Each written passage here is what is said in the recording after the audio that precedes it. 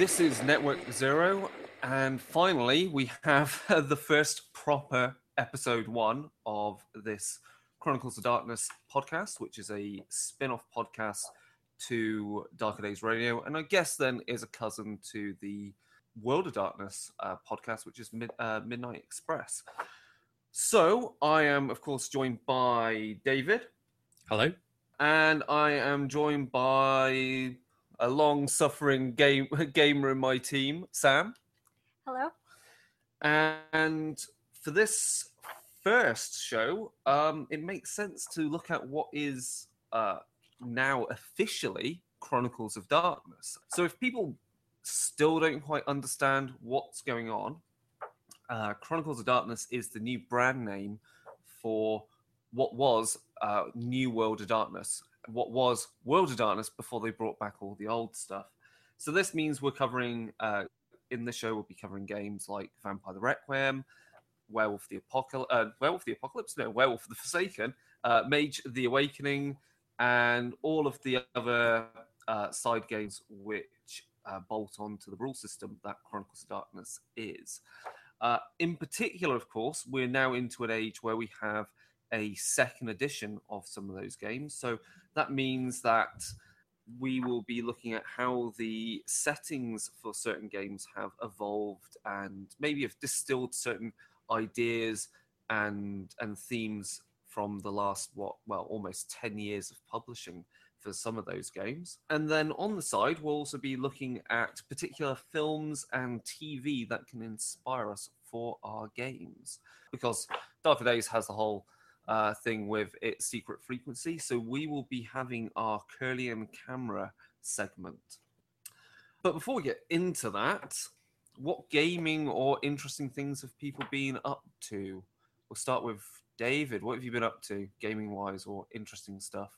Quite a lot, actually. I'm running a China Me Able meets David Cronenberg Numenera campaign with my wife and 2 friends, which is full of body horror and intrigue. That's going really well. I've interviewed the design team for Cult Divinity Lost, a new edition of the somewhat infamous Scandinavian horror RPG. I've done that for Twisted Tales, and I'm very much looking forward to running that at some point. I backed the Delta Green Kickstarter and expect to start receiving books for that fairly soon. And also in wargaming sense, because I know you are a keen War Machine player, Chris, I've recently started playing competitively and won 2 out of my 3 games in my first tournament. So there's still a horror connection as I play Cricks, which are, as you know, mechanical undead monstrosities. Yes, Cricks are very, very cool. Which caster are you running for your army? Asphyxius the Hellbringer. I have been playing Gorshade, Lord of Ruin, but he's just stayed in the bag for the entire day. Okay, cool. Well, let's see. Let's do mine because mine's fairly simple. So I've been playing in a Journeyman League for War Machine Hordes, running my Scorn army. So that's Morgul, who, if anyone doesn't really know about War Machine or Hordes, where Cricks are a bunch of undead gits, Scorn are a bunch of pseudo-Persian samurai tormentors, torturers, but they're not really evil. They're just evil from a certain point of view, which happens to be if you're human and not one of them. And so that's gone really well. I think I've played 7 games, won 4, and of course you get points for painted stuff, so I'm doing quite well on that. Been running a few Pharaoh in that army, which has been funny. And of course, as you play each week, or every so often, the armies get a bit bigger as you use new stuff. So I'm looking forward to running Hexorus for a vampire army, essentially. And then other gaming stuff-wise, playing Kingdom Death, which is a hard solo play board game with some very horrific models. And that's really good fun. And I think the best way to describe it is has emergent role play. So it has a lot of random events and things going on. So you can't get too attached to your settlers who are in this nightmarish kind of underworld. And instead, you kind of have to think of yourself as like the demigod of the settlement. you're that character. You're not the little people, because if you get too attached, they're going to die and you get upset. So it's a little bit But like for old school gamers, Populous, where you're yes, kind of, yeah. above them. Populous, bit of Civ, bit of Necromunda, that kind of thing in there. That sounds cool. And then we're getting together a role play group here. I think we're going to play slowly. We've got to haze the new player, not haze, but like it should be fine. You know, fortunately, you ask friends that live locally where you move somewhere, and then finally you find someone. So my plan's to run Geist finally. So that will be a game set in Paris. So there'll be a bit of themes of stuff like alchemy and things best left forgotten. Because in Geist, of course, you can always dig up things, or at least summon the ghost of someone that might remember something that is best left forgotten. So I think that's gaming wise for me. And then Sam, you've been doing some writing type stuff for some characters for inspiration for anything? I'm actually writing a lot of like prose poetry at the moment, so it's completely different for me right now. I'm hoping to launch a new Instagram with all my art and photography and writing on it soon. So that's what I'm working on. There's a lot of I think the thing that's going to help you with that is that around Sheffield there's quite a lot of like abandoned buildings. That's kind of again old that steel works and things like that. Yeah. So we're hoping to do some urban exploration. Yes. I'm feeling a little better. So yes. And go to the local cemetery. Yeah, the Sheffield General Cemetery, which is a Victorian cemetery, which is it's very well looked after by a trust to take care of it, and it's quite overgrown, but really great for taking photos. So I'm excited to go there soon. That sounds great. So yeah, that sounds like actually some decent stuff going on. Oh, one last thing, because obviously that's close to my heart and related because it's horror related. I'll be running in just over a week's time a one-shot adventure for some of the guys at the gaming club of Iron Kingdoms roleplay. So I've gone back to the very first adventure that I wrote as an intro game for that, which Sam played in, and have reworked it and updated it. So much stuff has come out since then. And it's basically Sleepy Hollow meets Brotherhood of the Wolf. So the Beast of Gévaudan, but done with a Iron Kingdoms twist. So yeah, that'll know how that goes. It worked well the first time round, and I think this time round, I don't feel hopeful for the guys. I don't feel hopeful for them one bit because they've gone for a very different adventuring party. Oh well. Anyway, less about that then. Let's get on to the main segment of the show, which we don't have a name for.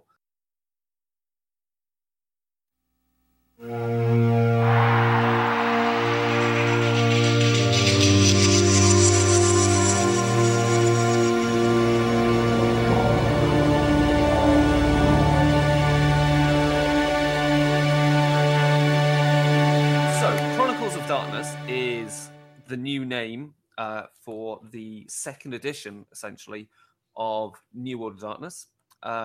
And we had something of a, I guess, it was never going to be this big fat book and being the second edition book that I have in front of me, which you can get through Drive-Thru-RPG right now. And it's very good in a premium printing, a very good copy. Not as the same as the old traditional print run books, but it's almost as good. And so we had, I won't say preview, but some of the rules here were released as part of the God Machine Chronicles update to the previous edition's rule book. So it basically guides you to which bits you had to ignore and which bits you had to use and what changes were there. So underlying the system, I would say the dice mechanics haven't changed at all. We still got, take this attribute, take this skill, add them together. That's how many dice you roll against a fixed difficulty. The things which operate now on top of it, which I think are and going forward into the other game lines, are the key differences which push this game even further away from World of Darkness, I think, is the change of how morality is used and how your characters psychologically degenerate. And we have now this thing known as the integrity system.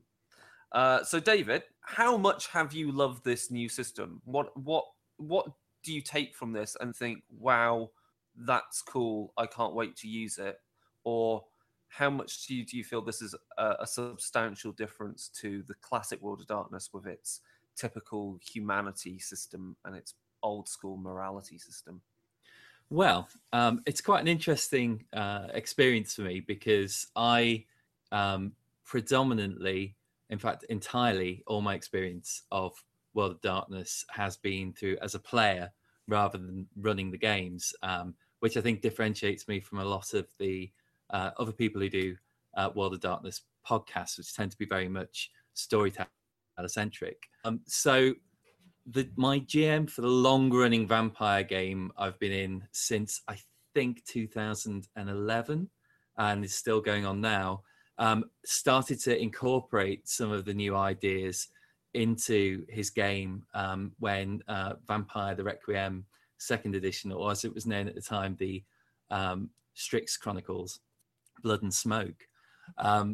So it's hard for me to say with regards to the mechanical elements, because there was a kind of a blurring together of them in terms of my experience. However, having read both the old New World of Darkness core book and Chronicles of Darkness, I was particularly impressed by the chapter Black Thread Storytelling, which has lots of useful advice for any character-focused horror role-playing game, not just Chronicles of Darkness, I felt. I was particularly interested in the various suggestions for how you could divide the storyteller role.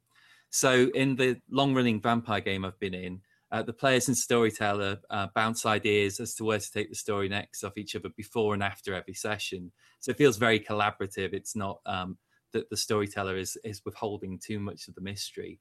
But I've never played in a multi-storyteller campaign. I just wondered, have you done that? Have you had any experience of that? So where it might shift from week to week who's taking on the storyteller role? Never. I've never done that. I'm not too sure whether that's something I personally would find as enjoyable as a GM. I think that's because I quite like having that kind of author control over where the game's going and what the story is and the themes that I'm trying to tell. But I think maybe Chronicles of Darkness, especially a Mortals game, maybe fits that possibly better, because I think with such the lack of meta plot for starters and how open the setting is, it perhaps lends itself to players possibly having reoccurring characters, and everyone has a character that they can use, including whoever's, everyone's going to be a GM, and so that means everyone has a player character maybe. But I think maybe you could possibly run a chronicle of connected stories, but the characters themselves aren't connected, so it's a bit more like a I'm trying to think of the term for that type of TV show. But, like the old Hunger TV series, or even like the Twilight Zone or the Outer Limits. You've got these episodes, but they're all self-contained. An anthology show. That's the word I was looking for. There we go. There you go. Yeah. Or of course you could run it sort of like, I guess, like the X-Files, but rather than you've just got Mulder and Scully, you've got like a larger cast of investigators. Yeah, so each week it might be a Monster of the Week type episode or session as a one-shot, and whoever takes on the storyteller role perhaps has to come up with the idea and the concept, and it'll be run for a session. Another idea that I thought might work quite well is if you were doing it with in a one-shot type environment, maybe something like a haunted house mystery, where everyone's throwing ideas into the mix and you try to share the storytelling role that way. If there's no kind of human agency or human level intelligence agency at work, that could work, perhaps. I think that type of play style we've actually done. Sam, do you remember when we played Fiasco?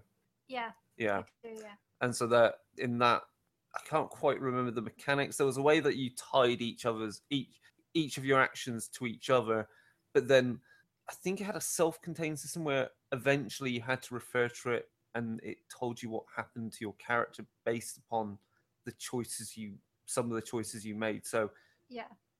Do you remember much more of it, or am I? The game in particular we played was kind of a lock, stock, smoking barrel type game.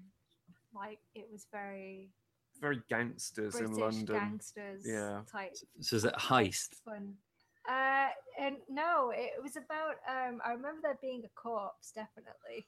It was just a series in of a freezer. A series of bad things happening, and it all just snowballed together in one location, which I guess works into the idea of a haunted house. So I think what you would need there is to do the haunted house approach, and I'm sure there's a Fiasco package that shows you how to do this, is if you have enough structures that everything that all the players are putting in leads you to a climax and finale where there is a satisfactory conclusion where the players all feel like they've now got something at risk, and it somehow allows you to resolve that. Like, well, we also had we had the characters who were kind of governing what was going on. The characters who were responsible for the things going on, and then you have other people that kind of get swept up into it. Who are kind of innocent characters who just happen to be there at the time, and what happens to them and the choices they make, even though they're not really involved in the events, which is quite interesting. So I think it definitely work. It's just not something I've had any real experience with. Yeah, my concern is having no frame of reference. I was reading through some of the ideas and they sounded intriguing, but I wondered whether the level of preparation that'd be required to put them into place and make them work satisfactorily might actually be far greater than the traditional GM role, where they can, you could ask players for, what sort of atmosphere are you interested in? Do you want a kind of slow burn horror or something more visceral and intense, but ultimately maintain that authorial control? Because I guess there may be a danger that it ends up satisfying no one. Yes. I think everyone has to be on board what the story is attempting to be in tone, and if some people aren't fully committed to that, I could see it being derailed, and I think that's part of having the right type of group for it.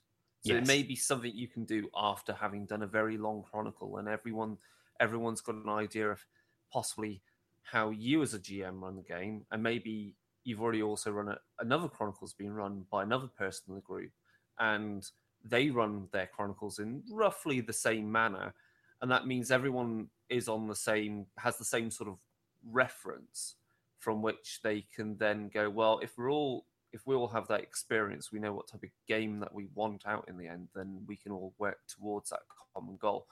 Whereas if you've got players that are a bit more just antagonistic and just want to, hunt the scary thing, kill the scary thing, then maybe they're not going to quite work in that type of game because they just want to play. But it's definitely something to look into. It also, I would say that is also one of the play styles suggested for Mummy the Curse, because of course in that game you have as a suggestion you have a rotating it rotates who gets to play the mummy in the player troop, and the rest of the players play the mummy's cult. So having that role, change between stories or between sessions, at least means then each player is contributing to this character that is, of course, relative to the other characters, is monumentally powerful. And it also means then each player can help construct the background of a mummy, which in that game, a mummy is, how can we put it? Mummy the Curse is basically Highlander in some respects, because the mummy has come back to life every so often over the centuries or eons, that they've lived so many different lifetimes that they have quite the mishmash of memories. So you can kind of, each player can bring something to kind of maybe even detail a certain time period where that mummy was alive, not alive, they're undead, but awake and operating. So that playstyle is definitely valid.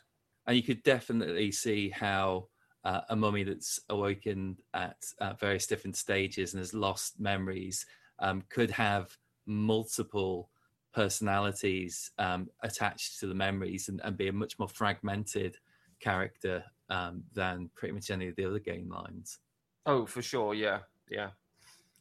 So, but I think that would still give more of a framework where you'd have a storyteller, and so maybe you could use some of those ideas in this chapter to help with running Mummy the Curse, perhaps? Suggest people read it. Possibly so. Okay. So that was the Black Threads. Was there anything else that you wanted to pick out from there, or? Well, other than, I think it's something that has come up a few times when I've thought about running a New World of Darkness campaign, or now Chronicles of Darkness, is that it's quite a sophisticated sort of narrative that's being constructed, especially, and we've discussed in episode 0, some of the more complex and challenging lines to approach. So something like Promethean the Created, Demon the Descent, Mummy the Curse. And I found that this section was really helpful, just thinking through the mechanics of story writing for a role-playing game. I think that it's one of the clearest iterations of that explanatory section, because sometimes you'll read those sections and there's an implicit sense that people are already have a very strong grasp of what's required of them, and this is fine-tuning. I thought that this was a really, really clear, useful chapter that I can see myself going back to and referring to in future when I come to eventually running one of the many games I own. Mm-hmm. Okay, cool. The other chapter that really jumped out to me was Horrors and Wonders Antagonists. And I don't know whether this will lead into our next section or we want to save this for the next section. But it basically separates into 3 sections. You have the antagonists, which are human level enemies, people that the player characters might encounter, ephemeral beings, so ghosts, spirits, and angels, and the third type, which were horrors, which are much more corporeal horrors. And I thought this was, again, a really nice way of bringing in a lot of elements that have been introduced to the New World of Darkness over time and distilling them into a very concise toolbox that you could approach with regards to constructing narratives and antagonists that are appropriate in terms of power level for mortal characters in the World of Darkness.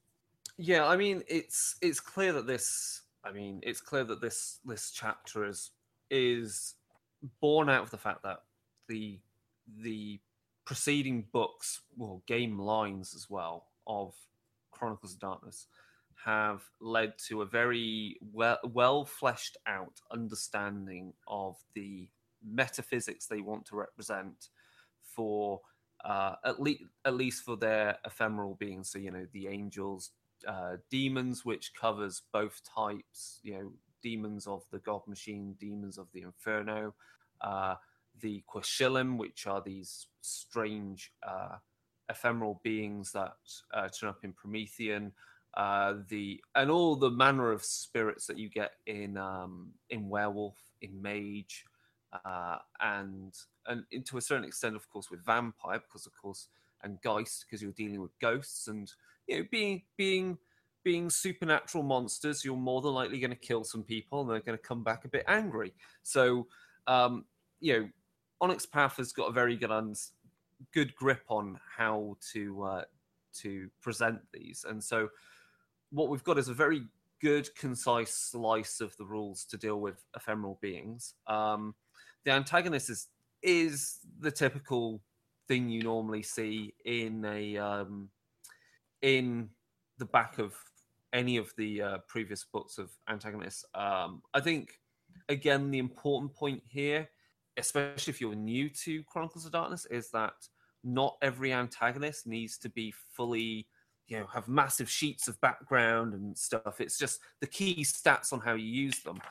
And horrors, I would really like to see, when I look at this chapter and I look at how can you build a particular monster, and you've got a list of different abilities you can add together to create a particular, whether it is some alchemical aberration, or maybe it's the weird troglodyte creatures from the Descent. Troglodyte, the appropriate way to describe them? I don't know. They're obviously they're kind of like misshapen humans due to evolution, or cryptids, of course.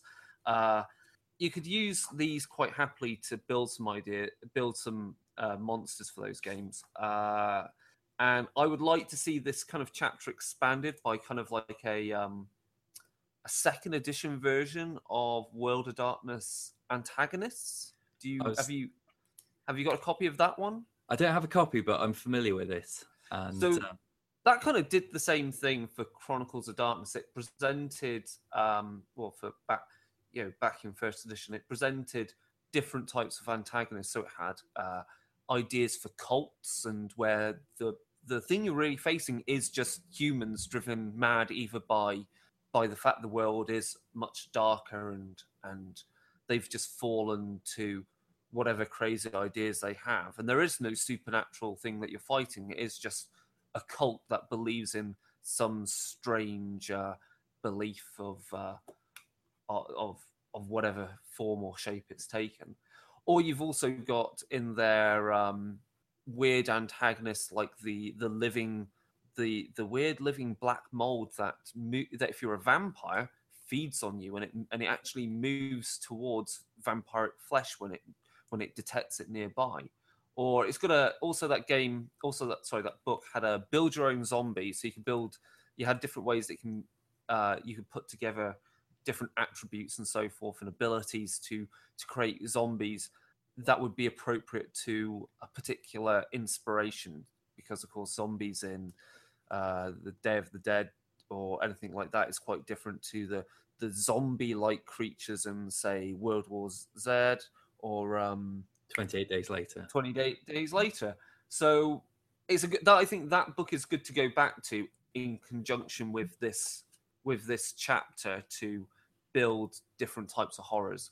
And that sort of brings us to a point where it really differs from that first edition New World of Darkness, in that book was the core rules for all the other game lines, and that each said that you had to have a copy of that book in order to run it. So if you wanted to play Vampire the Requiem, you had to have the core New World of Darkness book.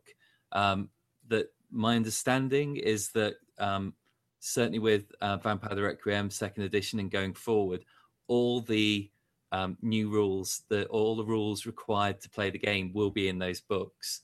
So that is standalone. Is that correct? That's right. Yeah, that is completely correct. The only way you can basically describe Chronicles of Darkness as a book for the other game lines is that you've got maybe a more fleshed out description of how certain systems work, which, while they're presented in those game lines, the descriptions in those books are obviously competing for space with the very setting relevant information for those games. So, if you want more conditions, which we can talk about briefly, or you want to build for Vampire an interesting antagonist that isn't one of the Strix or isn't one of Belial's Brood or Seven or some other vampiric creation like a Hellhound or something, then you can always come back to this book and use it. Or of course, if you want to have ghosts, you come back to this book. You've got all the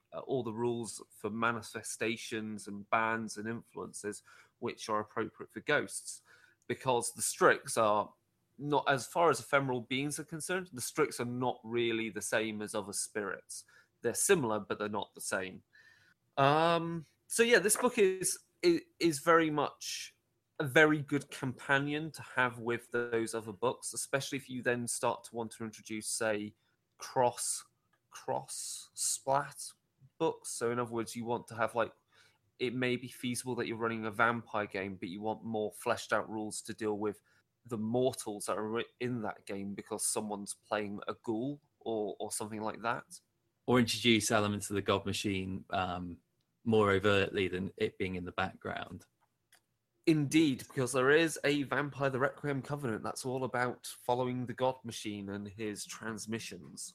Some very strange vampires they are. And of course, that is a feature of this book, is that we have rules for angels, which, when we say angels, we're really not talking about the Archangel Michael or Gabriel. We're talking about the angels of the God Machine. And the God Machine is very much a eldritch, Lovecraftian type entity, which is using the mortal realms for its own needs to create various I'm trying to think of the word, infrastructure and occult matrices to create more angels, or to create the things that it's feeding off. What the God Machine exactly wants, I don't know, but this book, of course, presents the different tiers of games that you can play. So when we say tiers, that's whether you're playing a very, the evil is in your backyard, or the evil is in your city, or the evil is in your country, or you're trying to fight the God Machine on a cosmological kind of scale, or at least a world scale. Cosmological is another tier, which I think Mage deals with quite happily. And it talks about linchpins and how you build these infrastructure and what their weak points are, which is the linchpin, and how infrastructures are all interconnected. So I would like to run a God Machine Chronicles game. I'm wondering whether I would have more fun running a Mortals God Machine Chronicles game before running Demon. Almost running it like a mini series before running Demon would be appropriate. When we get to our cinema section, I've got some ideas for how you could bring demons from Demon Descent into a Mortals campaign. Okay. I think I might be able to answer some of your queries, because I know on Darker Days you've talked about how Demon, and I agree, the material is so evocative and the artwork's fantastic, but it's kind of, how do you think in those terms? How do you include characters that don't think? I think that demons are the only splat, although there may be more now, but I think they're the only splat that has no connection to a human identity, apart from they take on cover, but the entity was not ever human before. The entity is something, a kind of biomechanical horror, whereas most of the other splats have at least some strong connection at the heart of their identity to humanity. Yeah, we'll get to that in the next section then. Some other things, though, we'll say about the rules. Obviously, I think one of the main differences of Chronicles of Darkness is the change of the morality system to integrity. So the point there is that I think the original Vampire, the Masquerade, and World of Darkness morality system was about, like, doing bad things made you mad, which is made you degenerate in your humanity, which was always considered, especially when more modern writers got in on the act with World of Darkness, was considered a very kind of Victorian approach to it. Whereas the integrity system is really about how to deal with stress and trauma and shock. And certain characters, of course, are going to be more conditioned to deal with those things than others. And to help them deal with those things, they have anchors. Anchors being people, things, places they care about that help them resist and replenish their integrity, so that they don't just go off mad. So in that respect, I feel like Chronicles of Darkness feels a bit more like contemporary, a bit more Call of Cthulhu in the approach of how it's dealing with the things that drive people mad is not doing evil, is not necessarily doing what are considered cardinal sins, because just because you're a thief doesn't make you less of a human. Things like that. In some respects, you could argue being a thief actually makes you more of a human when you've got things like demons and so forth running around. Yeah, an element of, and it's worse in computer game RPGs where they have a morality system. You're free to choose whatever actions, but if you choose the wrong course of action, then you will be punished by the mechanics of the system. So a game such as Baldur's Gate, you can play as an evil character, but the story makes no sense, and you'll be attacked relentlessly by the city guards for doing that. I think that really what World of Darkness is all about for me, Chronicles of Darkness, I need to be careful about crossing those and using them interchangeably going forward. But they're about difficult moral choices, not about being good. And it really doesn't make a huge amount of sense to play a game as consciously trying to be evil. Instead, it's a very morally ambiguous world, and the cosmology of it is also similarly complex. And it's very difficult to know what's the right decision to take. So a system that's more about dealing with the things that you have to encounter and whether or not you can take those stresses and the effects that they have on the character. As you say, it moves away from a Victorian morality system and opens up, I think, a far broader range of choices. And I think that are actually more in line as we go forward with this podcast, looking at contemporary film and television, from Breaking Bad to Hannibal, really the kind of narratives that really seem to be inspiring people are very complex and morally grey in their tone. Morally grey is fun. Does this mean we actually have to watch Breaking Bad then? Oh, painful decision. Painful. I'm not going to. We tried before. Yeah. I can. I don't think we're going to be very popular with people. Oh, well.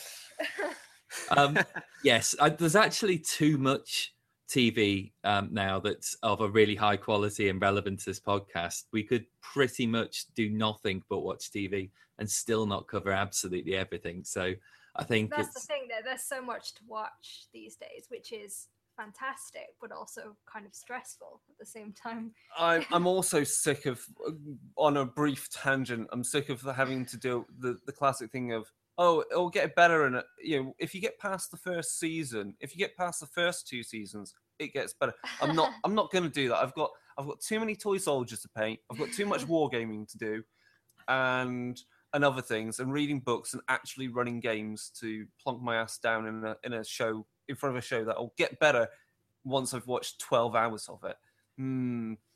Yes, yeah. There are plenty of shows out there that are great from the get-go. At the moment, there are so many series that I and my wife have started and then just not had time to go back to. On Amazon, Mr. Robot, we saw the first episode of that. It's fantastic, really engaging, really interesting, and that was about 2 months ago. At some point, we'll watch episode 2. We brought up Hannibal. I was going to something related to it, and I noticed this. I don't think it was actually in the God Machine Chronicles rules expansion, but it's in this book. It gives a bit more laid out rules on investigations, and one of the important things it says here is there are no binary roles. So essentially, what Chronicles of Darkness is trying to present is a nice structure for how to build your investigation scenes for your characters. And one of the important things in this is it's not whether your characters are going to find clues or not, because if they don't find clues, if they find no clues at all, the game doesn't progress any further. It gets stuck, because what's the point of that? You want to tell the story, and the issue is how well the characters get through the story. So the Putting roadblocks in the way is pointless. The classic issue that's raised by that is in Call of Cthulhu, where you'll have to make a spot hidden roll or libraries roll in order to find the clue to progress, and potentially you can just not make that roll. And the GM or keeper in Call of Cthulhu terms can find other ways of feeding that in, but it becomes increasingly contrived. And this system that Onyx Path are using here reminds me of the Gumshoe system. I don't know if you've got any familiarity. Exactly, yeah. We've played Gumshoe, haven't we, Sam? Have we? Trail of Cthulhu? Trail of Cthulhu, yeah. Yes. So yeah. I can't remember what we played. We played an adaptation of the was it Rats in the Walls, or was it something else? Oh yeah, I do remember there were rats. And I think there was another one where there was some crazy painting, and my character just went, "Oh, what a lovely crazy painting," because it's Cthulhu. But yeah, you're right. It's this stinks of Gumshoe, but that's good because it works and it pushes the story forward. Absolutely. And so in Gumshoe and Trail of Cthulhu, the idea is that you will find the clues. It's just what do you do with them, as opposed to you could just be, I'm in this room. What do I see? I don't know. Make a roll. Oh, I failed. Nothing. You saw nothing. And it's not really what the game should be about. So I think that's a very healthy development in investigative role-playing.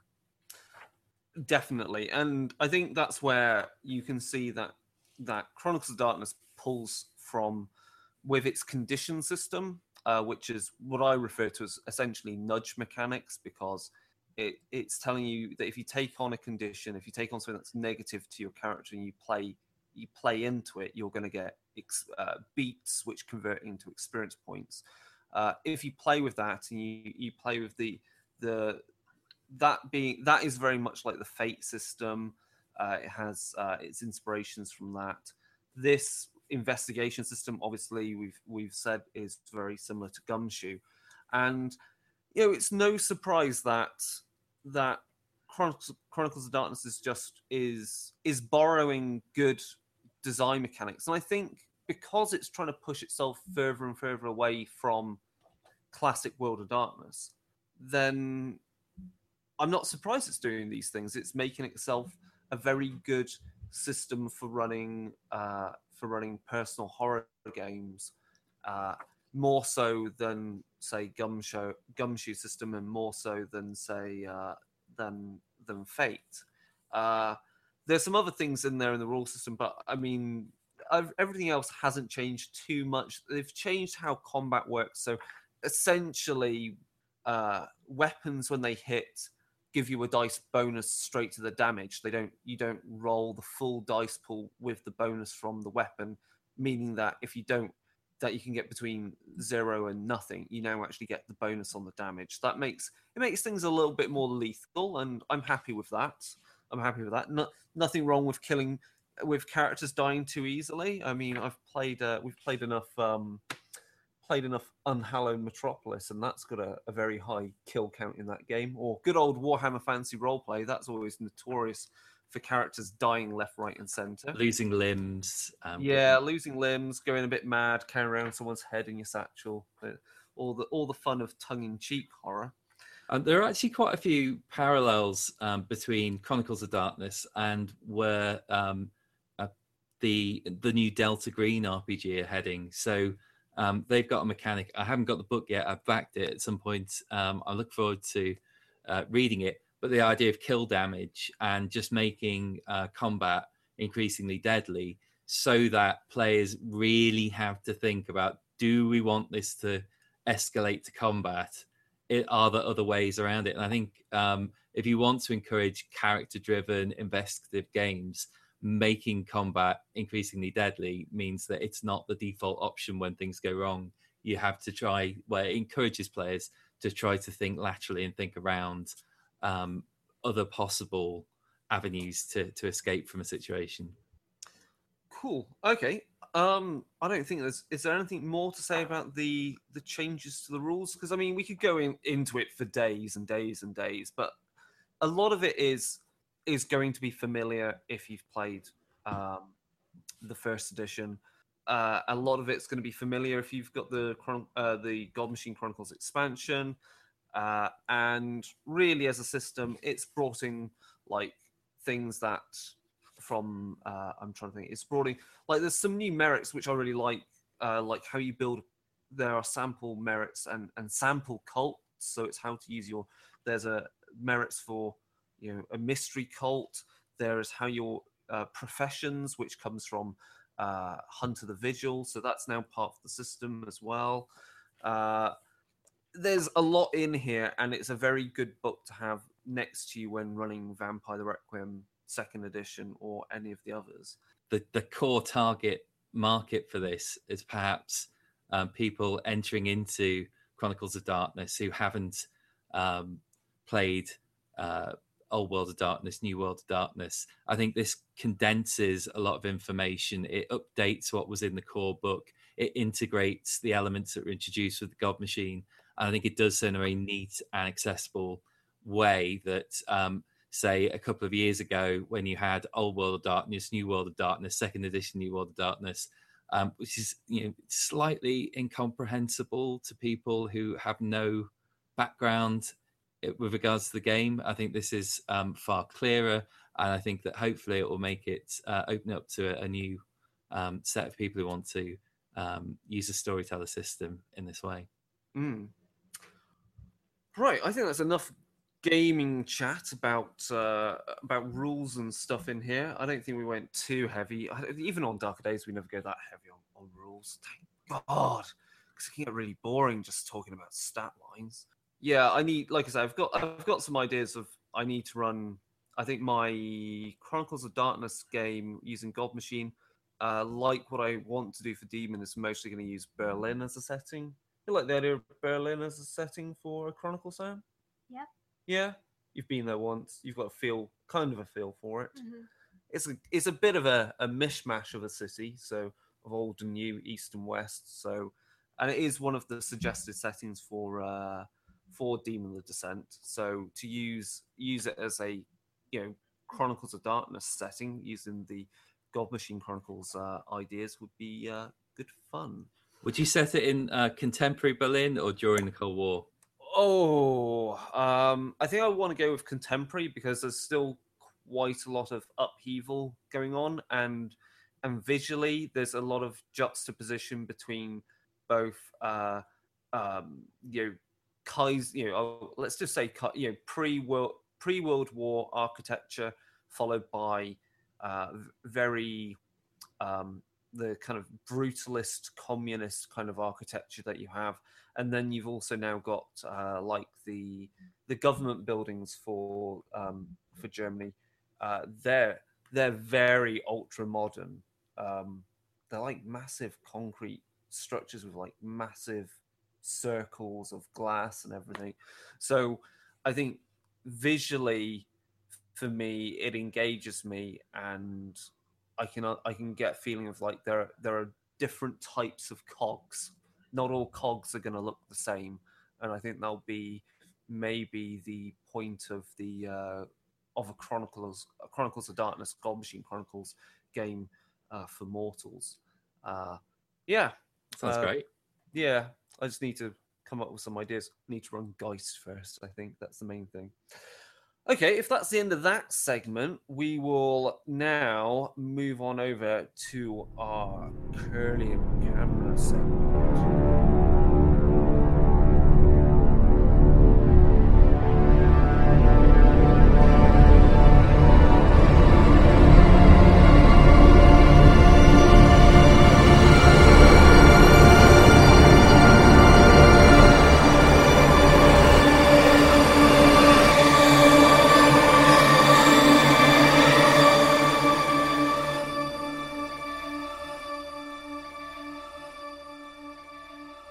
So this segment is a little bit like The Secret Frequency, but rather than us using real-world horror, we're going to be plumbing the depths of TV and cinema and finding what wonderful, wonderful films there are to inspire us, or potentially what wonderfully awful horror films there are and what we can rescue from them. Because sometimes you do watch a horror film and just end up going, that was naff, but that one little thing there can be rescued for a game.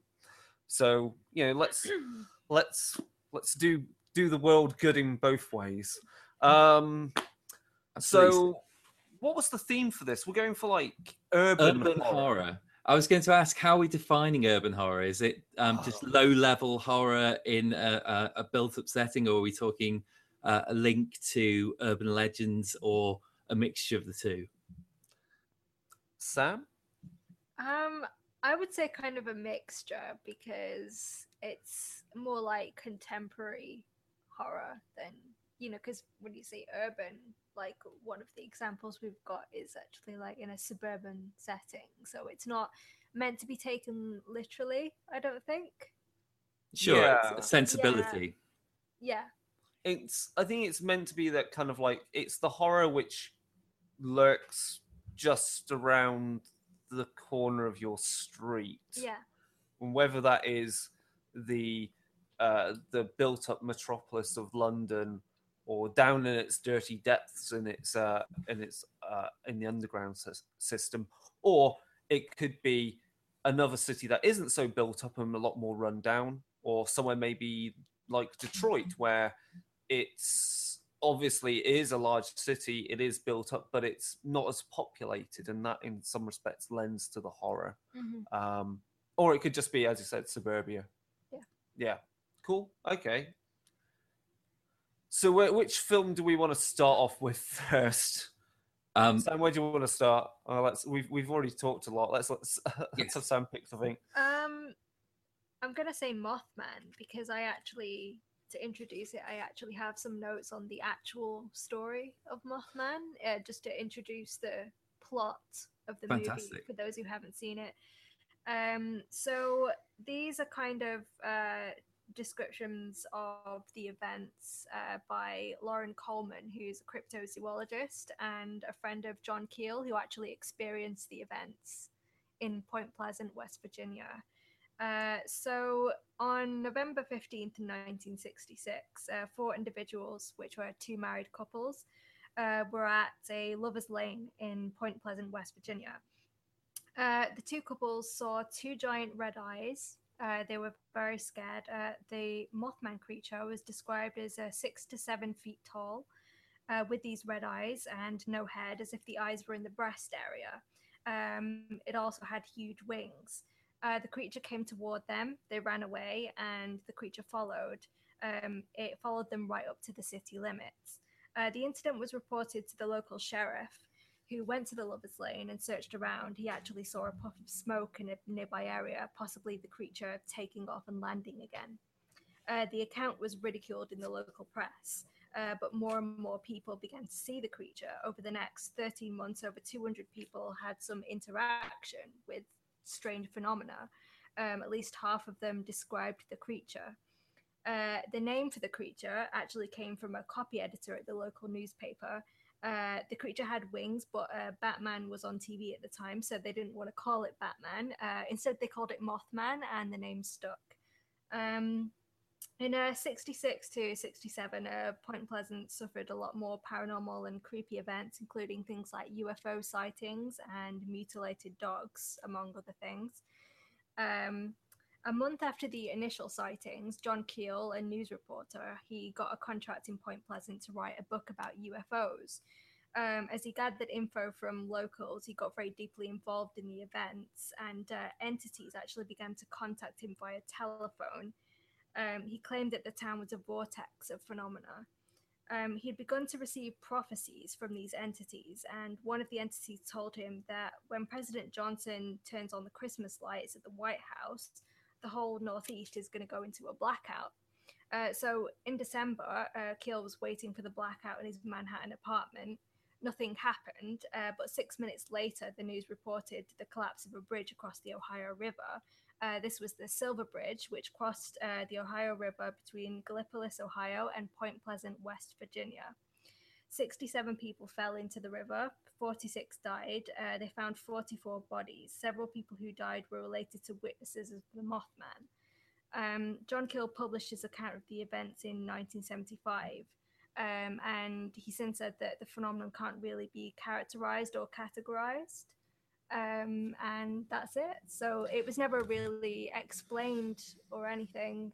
The movie itself is based on these events. At the end, it's worth noting that the movie does say that they never found a reason for the bridge falling apart, but they did actually find a reason. That's a lie. They didn't. What was the reason they found? I think it was something like too much weight at the time for the suspension. Mm. You know, just an accident, really. So in the film, there's a problem with the traffic lights. So you have yes, there is, yeah, queues of cars nose to nose going both ways, and so presumably the excess weight of that many vehicles on the bridge at one point in time could put into a level of strain that it perhaps couldn't cope with.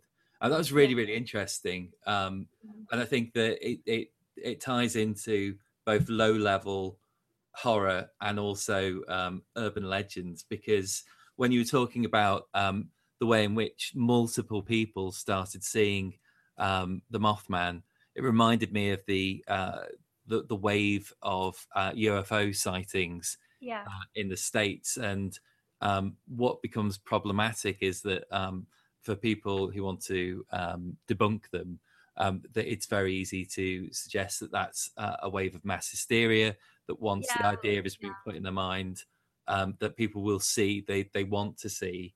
So the whole Fox Mulder, I want to believe. So I rewatched the Mothman Prophecies last night as preparation for this podcast, and I think it really holds up. The first time I watched it, I was slightly disappointed by the ending, because it remains ambiguous right to the final credits. There's no kind of big reveal as to what the nature of the horror is. But watching it again, I actually really admire their willingness to maintain this sense of unease rather than slip into using some of the tried and tested tricks for generating horror that could have been brought in. So what I'm focused on is the core narrative of the film, and how you could perhaps bring elements of Demon Descent into Immortals campaign. So building on what Sam's just said, the film is more or less about multiple encounters with supernatural entities that are trying, somewhat unsuccessfully, to communicate with humans about impending disasters. So that communication may be very cryptic, but they also cause accidents, harming those they communicate with, and frequently drive people insane. And so there's this sense that they are warning, or they have prophecies about impending disasters, but it's not clear as to what their motivation is. Are they trying to stop these things from happening? Or, as one character in the film suggests, they're perhaps trying to manipulate people to be in the area the disasters are going to happen in order to kill them. And that made me think of potentially, if you take that approach, you could think of them in terms of instances of angels of the God Machine that are giving people these prophecies in order to nudge them in the right direction, to get them to go to a place where disaster is going to happen in order for them to die as part of the God Machine's plans. Or, for instance, if they were demons from Demon Descent, and it's perhaps worth just mentioning here that essentially demons from Demon Descent are angels that have become self-aware and have unhooked themselves from the God Machine and have taken on their own new identities. So, for instance, one of the motivations for demons and Demon Descent is that they want to foil the plans of the God Machine. Having broken free of it, they want to remain free of it and thwart its plans. So you could have a Mortals game where there are a sequence of encounters that end up driving people insane. In the film, people's eyes bleed, their ears bleed, and there's a sense that these entities aren't doing that deliberately. They just don't know how to communicate with humans without breaking them. So, you could have play roles from the film, such as journalists and police officers investigating these encounters, or perhaps they could be those who've survived an encounter and are driven to understand the cryptic messages imparted to them. One of the characters in the film becomes completely obsessed with trying to understand what these warnings might mean and what he should do about them. So I found it very rich as a source of potential inspiration for bringing angels and demons into a mortal's game and retaining that sense of an alien intelligence. I mean, there's different ways you could play it. Obviously, in the Chronicles of Darkness book, they have the Mothman as a antagonist you can use, and a bit of description on how to use it. As you say, the more information it dishes out, the more it tries to interact with humans, more bad stuff happens, or more chaos is unleashed. It's interesting. I mean, if it was angels, then the question is what type of angel it is of the God Machine. Is it trying to set things up so it can destroy a whole load of people at the right time, part of some strange occult matrix for the God Machine? Or maybe more interesting is if for a bunch of demon characters that they're chasing down each individual person that's interacted with the Mothman and trying to save them, because they know deep down they're going to die, because the demons can perceive the occult matrix that's being formed. So I think there's definitely different angles you can make use of the story and the events in the film, because the important thing in the film, where Hollywood takes reign of the story, is that, as Sam said, was it 67 people died? Yeah. And 67 people fell into the river. river. So I think in the film they make the point that that Richard Gere's character, because of his interactions with the Mothman, interactions with the other people that have seen the Mothman, that he's able to save one person, and then they realize the significance of the number they heard originally, and that the number of people dead now. Laura Linney's character had a dream involving the number 37, and she would have been the 37th person to have died on the bridge, but he saves her, and it's estimated that 36 people died, and that's when they realize that it's actually significant. Yeah, so I think there's some fun there, that as a storyteller you can try and construct some strange infrastructure or strange prophecy, and see your players trying to you can also have these type of guardian angel characters as neutral characters as part of a story with a different antagonist, because if they are neutral, you've talked about them being evil or trying to help people, whether are they doing this on purpose to push people toward disaster, or are they trying to stop people from getting killed in a disaster? What if it's neither? Because when you talk about their confusion in trying to communicate, it's it doesn't necessarily have to be one thing or the other. They're just telling people that they're prophesizing. Yeah, you can definitely just have a flat neutrality to it. It's interesting. It's interesting bringing up that kind of neutrality, because I think that blends into how you can make use of the Qushilim from Promethean, because even though they're angelic, fiery beings of Pyros, the very the very flame of existence from this other realm, they come in two types. There's the one which is almost driving change for positive reasons, and there's one which is more creating chaos, just sheer chaos. again to drive change, but it's more in a destructive manner. And again, you can draw those beings into other games and into a Mortals game. So just because they turn up in Promethean doesn't mean they're stuck there. You can make use of them. Yeah, like not Absolutely. chaos for a higher purpose, but No, just chaos no, because it's just- chaos. yeah. Yeah. And in fact, actually, they become. I think they become quite interesting if you use it in conjunction with the God Machine Chronicles, because I think the Quishilim are the antithesis of the God Machine Angels, because the God Machine Angels are very much like these rigid entities working for some strange, but it is a plan, whereas the Quishilim are far more free of that and more kind of divine inspiration type creatures. Absolutely. At one point, just to tie into this notion of neutrality, Richard Gere's character, who he actually plays John Klein, asks, well, if they're a superior intelligence to us, why can't they communicate? And the occultist he speaks to said, you're a superior entity to a cockroach. Have you ever tried explaining anything to them? I was going to mention that, yeah.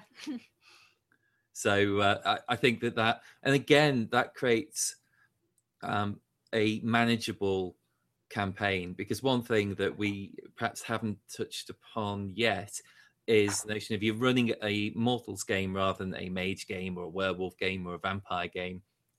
If the antagonists are above a certain power level, there may be absolutely nothing that Mortals can do. But an entity that's more neutral, there's a sense in the film that there's no way he can stop the Mothman, or Indrid Cole, I think is the name he's given. But he's still trying to interact with it and figure out what's happening. That's a way of bringing in quite a high power level creature without it all breaking down entirely. Cool. I don't think there's much more to add on the Mothman and the Mothman Prophecies film. Which movie do we move on to next on our list? Which one do you fancy? Go on, pick another one, Sam. I'm picking them, am I? Yeah, you're picking them. I guess It Follows. It Follows. Okay. I'm not gonna. I'm gonna be. I'm not the person who has to summarize this film. Maybe so. Do you want to lead us into it again? I actually don't have any notes on the summary today. Okay. I did notes on other things, but not on the actual storyline. So, It Follows begins with a rather innocent sexual encounter. What was initially perceived as an innocent sexual encounter between a girl, a boy, slightly older boy, and there's a bit of foreshadowing when they go to the cinema where he tries to point out this woman and she doesn't spot her in the crowd.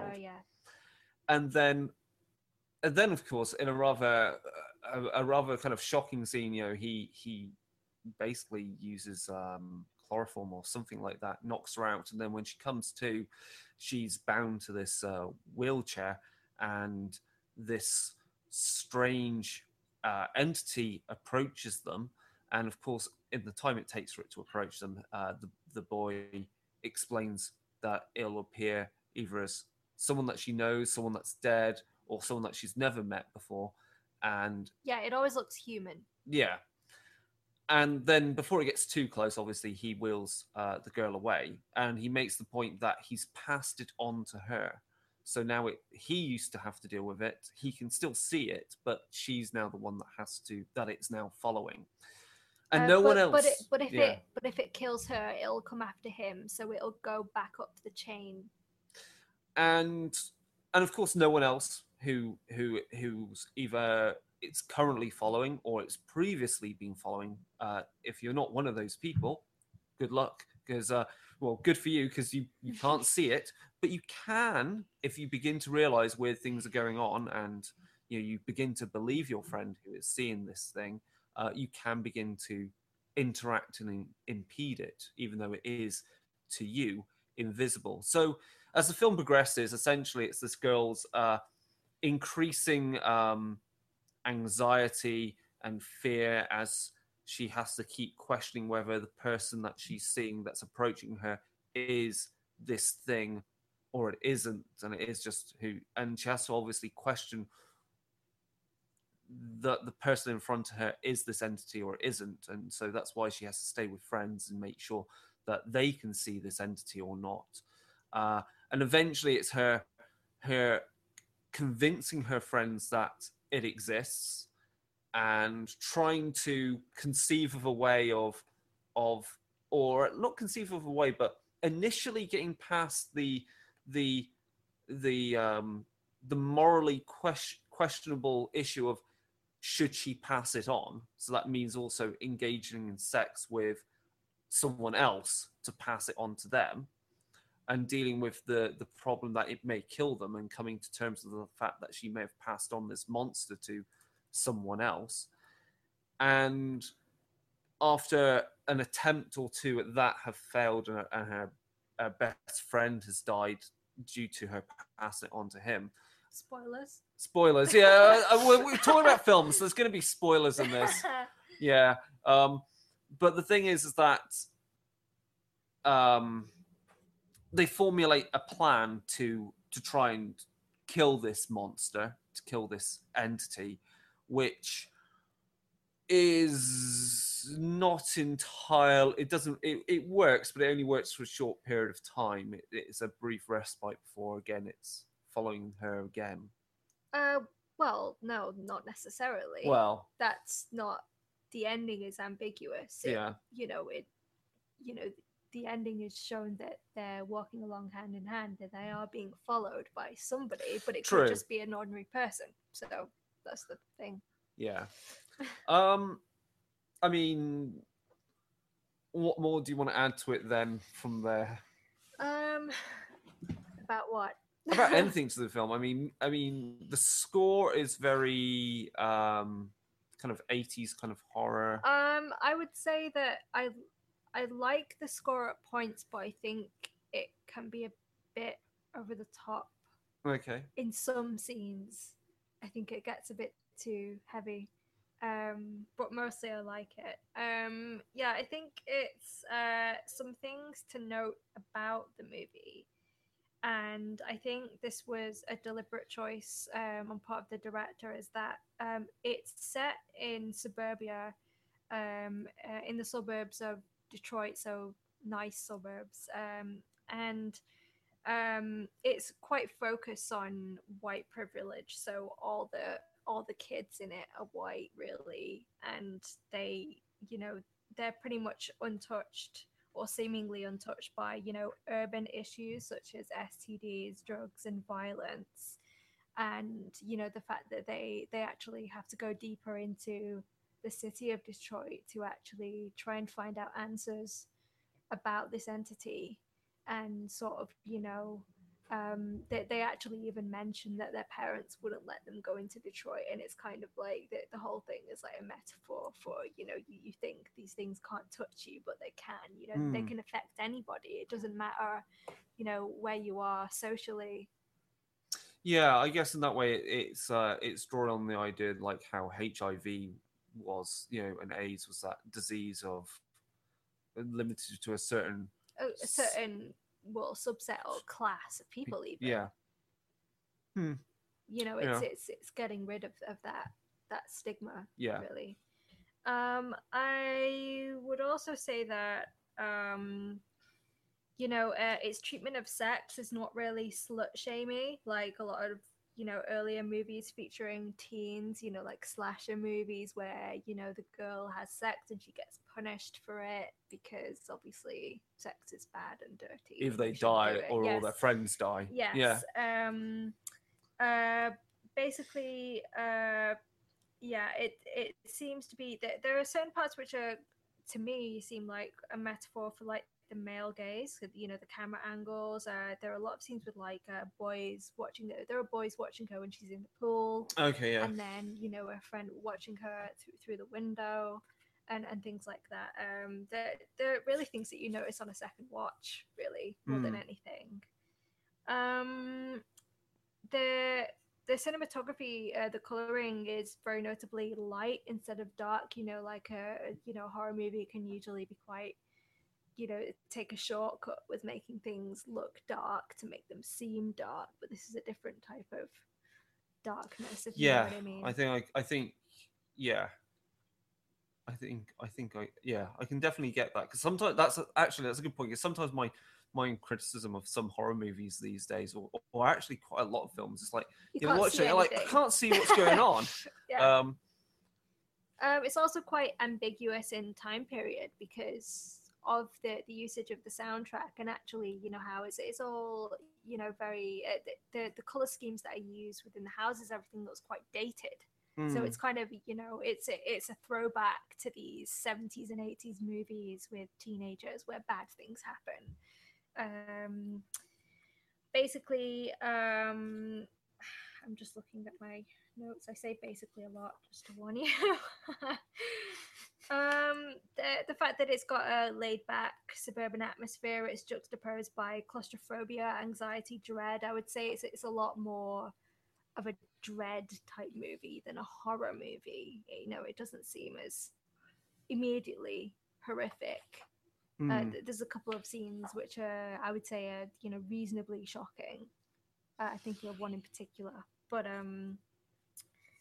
the teens aren't reckless or stupid. They're just normal, unlike other slasher features where it seems that they're being punished for that behavior. And sometimes you actually watch and think, well, yeah, you're stupid. You not that you should be punished, but of course these things are happening because you're doing something ridiculous. But they're not. They're just being normal teenagers. I think the absence of, like any parents in this movie, it sort of amplifies the feeling of loneliness and helplessness that you feel during adolescence. And the idea that you're isolated and different, like, with this happening to you and your friends not understanding or believing you, which kind of sometimes happens with things that you feel during teenhood and adolescence in general. And finally, I would also say that I don't really see this as a feminist movie, but I also don't see it as an unfeminist movie. So that's my thoughts on that whole debate. Okay. Yeah, that's pretty much what I feel about it. David? So yeah, I think Sam's raised a lot of the key points about the film. The soundtrack for me, I'm pretty sure I saw an interview where the person who put together the soundtrack was very much an homage to John Carpenter. So yes. Soundtracks like to Halloween and The Thing, and you can hear that very distinctly. So I wonder, just picking up on what Sam suggested, whether the film is implicitly set in an earlier era. Can you remember if people use mobile phones? Because that's usually quite a good... I think I spotted something that looked like a smart device. Yes, but they seem to keep it to a minimum on purpose. So, yeah. It can so be it's kind of... Yeah. So it's, I guess, like Twin Peaks was contemporary and 1950s. Maybe It Follows is contemporary and 1980s, and that overlapped in terms of setting. Some of the things, there were definitely some really striking scenes in the film. One of the problems for me is that they do this setup that this creature can look like someone you know, can sneak up on you and kill you instantly. And yet the creature almost always appears as something completely incongruous to the setting.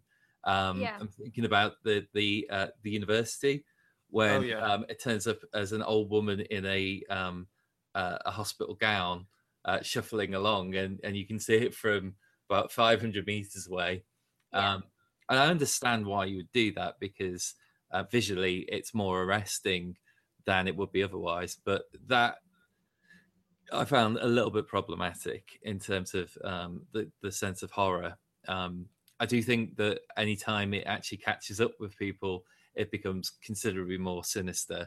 I think maybe that's one of the points of it, though, is that you, at first, when you start seeing it, when it's coming, because, like you said, it's so different from the surroundings, and that's going to make you all jumpy and terrified and things. But it's going to make you look out for things that look different.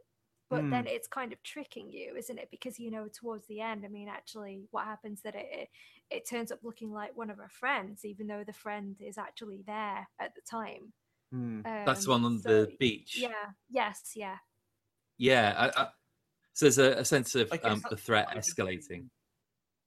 Yeah, I was thinking maybe you can consider that this is if you're trying to like put it into like if you want to, if you're running it in your game, what purpose do you want to give it? Maybe that's the whole point. It feeds on fear, and the only way it does that, it's got to it's got to prime you for it. It's got to that, yeah. It's just kind of, in my opinion, sort of messing her about, really. Yeah. And the fact that it's frustrating when a creature doesn't seem to have rules in that respect, because if it doesn't have rules, you don't know how to defeat it. And it's not predictable. So I think in a way that kind of adds to the anxiety of it. And that links to a lot of the 1980s horror franchises. So things like Nightmare on Elm Street. You keep thinking that the characters have found the formula to stop him permanently, and yet in the next film he comes back. So there's definitely some horror associated with establishing rules and then breaking them.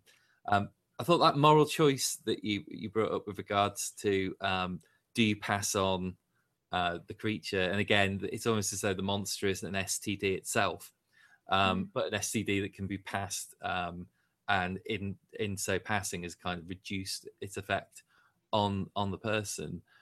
It was quite evocative for me of The Ring. Yes. And so some of the horror is not actually from the creature. It's that moral dilemma of, if I don't pass this on, I am likely to die. But if I do pass it on, the person I pass it on to is more than likely going to be killed at some point. And that's a really horrendous ethical decision for someone to be presented with. Yeah. Which makes it a great plot point for a game. Yeah. I don't really have much more to add. I don't know whether I'm racking my brains on whether it fits in with any particular other game. I really, to be honest, I really wouldn't run it as any particular type of thing from a Splat. I'd run it just as some weird unknown creature, and I think that's where it has its greatest strength. It's unknown, and not to toot its horn too much, but that's what I like about Chronicles of Darkness. Chronicles of Darkness tells you to throw in the weird stuff, because even in Requiem there are rules for even more vampires that break the rules of vampires, and for typical kindred, coming across vampires that breaks the rules, it's scary because they don't give a damn about your masquerade. So things are scary when they break the rules and they don't follow what you think is your established world, and that means you can scare monsters as well. So you could possibly, you could take that idea and you could quite easily use it for vampires, because it could be to do with feeding. So you could possibly combine it with an idea of, I think it's called, is it the man in the mirror? I think is a thing where in Requiem, when vampires look at their reflection, it's all fuzzy and everything, which is part of the masquerade. But it'd be interesting if you blended this with their reflection, and it's the man in the mirror, and obviously every time they see it in the mirror, it's getting closer.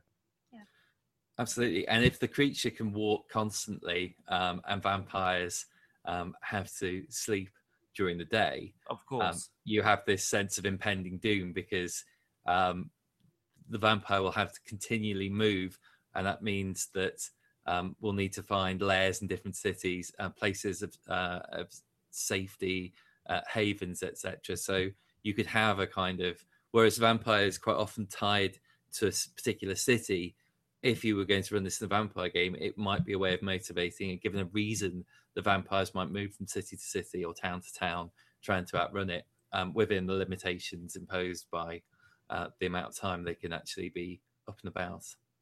It also, if you tie it to feeding and that it gets passed from vampire to human to vampire through the acts of feeding, it makes vampires really bloody scared about who they're going to feed on. It's like, someone's been poaching my herd and it's now all tainted. That's quite scary. Anyway, back to the film itself. Is there any more points to bring up on it? Yeah, I just wanted to say, sort of as an end point, is that I read an analysis of the film, which is like, it doesn't seem to be about the dangers of sex specifically. You can take it to be like that, but it's generally that, by living life, you open yourself up to danger. And, in that sense, it's like, death is inevitable. Death is actually following us all, but we're not privy to its path, usually. So in a way, it's kind of a modern memento mori. Yeah. So, yeah. It's a good place to finish, I think. Okay. Do we want to cover... We've got a few more films on the list. Another one that you wanted to pick? David, which one did you want to pick on the list? I particularly like Candyman. Okay. We haven't watched that recently. I haven't watched it recently, but I think... Can you remember? I remember most of it, but you can give us a brief synopsis, I'm sure. Okay, it's an adaptation of a Clive Barker short story, and it shifts location to Cabrini Green and the project there. And the main character, I will just check her name, is working on urban legends and the legend of the Candyman. And so here we go. And so she's attempting to figure out why people have constructed this bogeyman figure who appears famously if you say his name 3 times while looking into a mirror. I think that's actually probably more famous than the film itself. And as it progresses and it appears that the Candyman is in fact real, the Candyman is particularly interesting because he's actually quite a tragic figure. He kills people horrifically, but what was done to him? Because back when he initially died, it was because he had a relationship with a white woman and was killed particularly horrifically, including his hand being cut off, and he's stung to death by bees. And so as the main character, whose name I'm going to...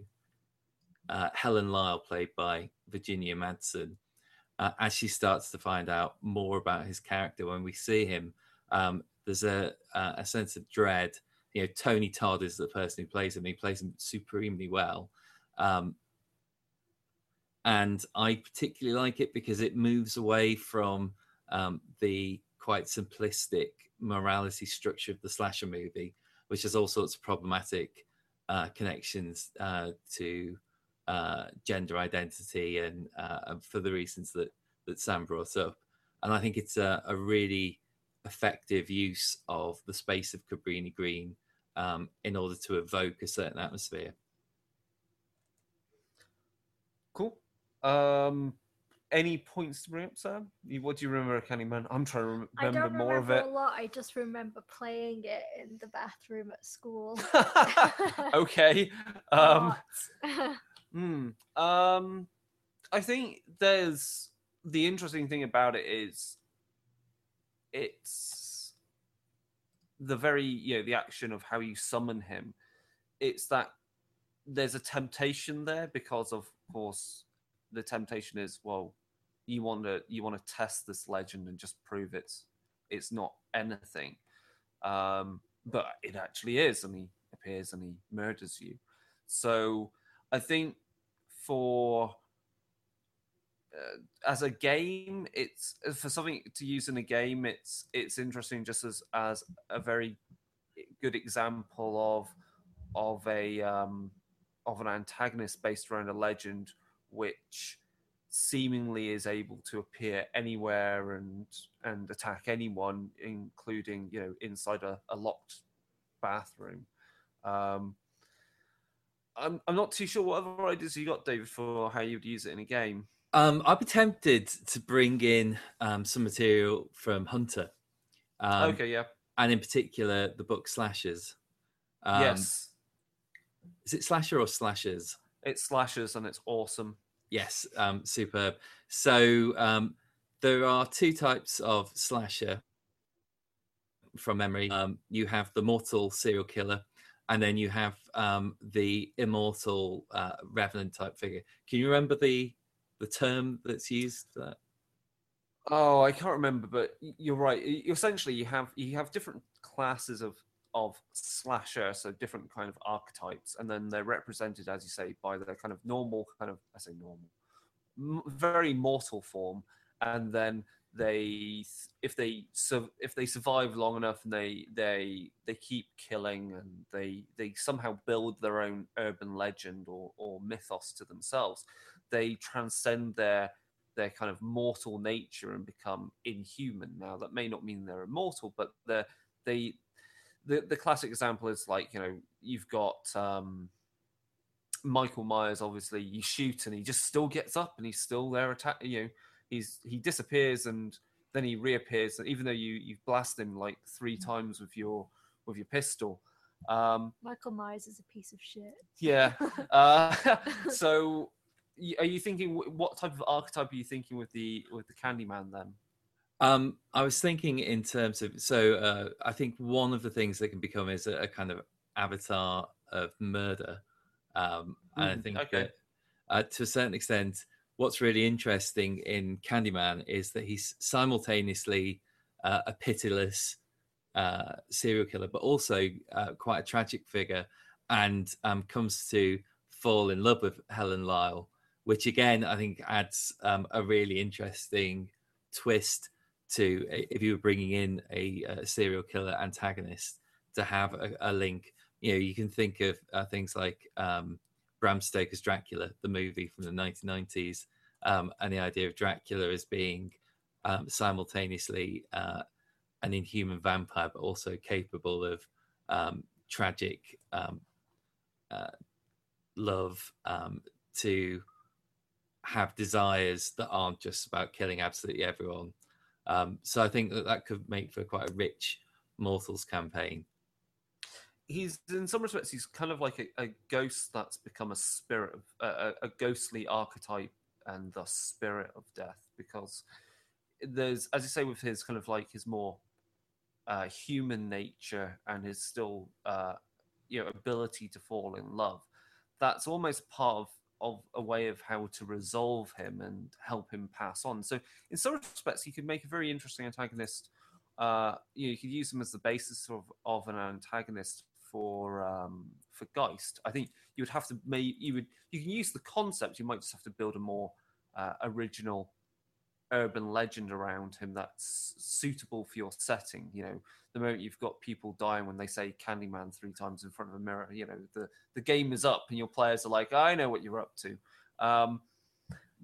So that comes back to this notion that presenting players with things that they haven't encountered before is one way of generating horror. And we go way back to H.P. Lovecraft.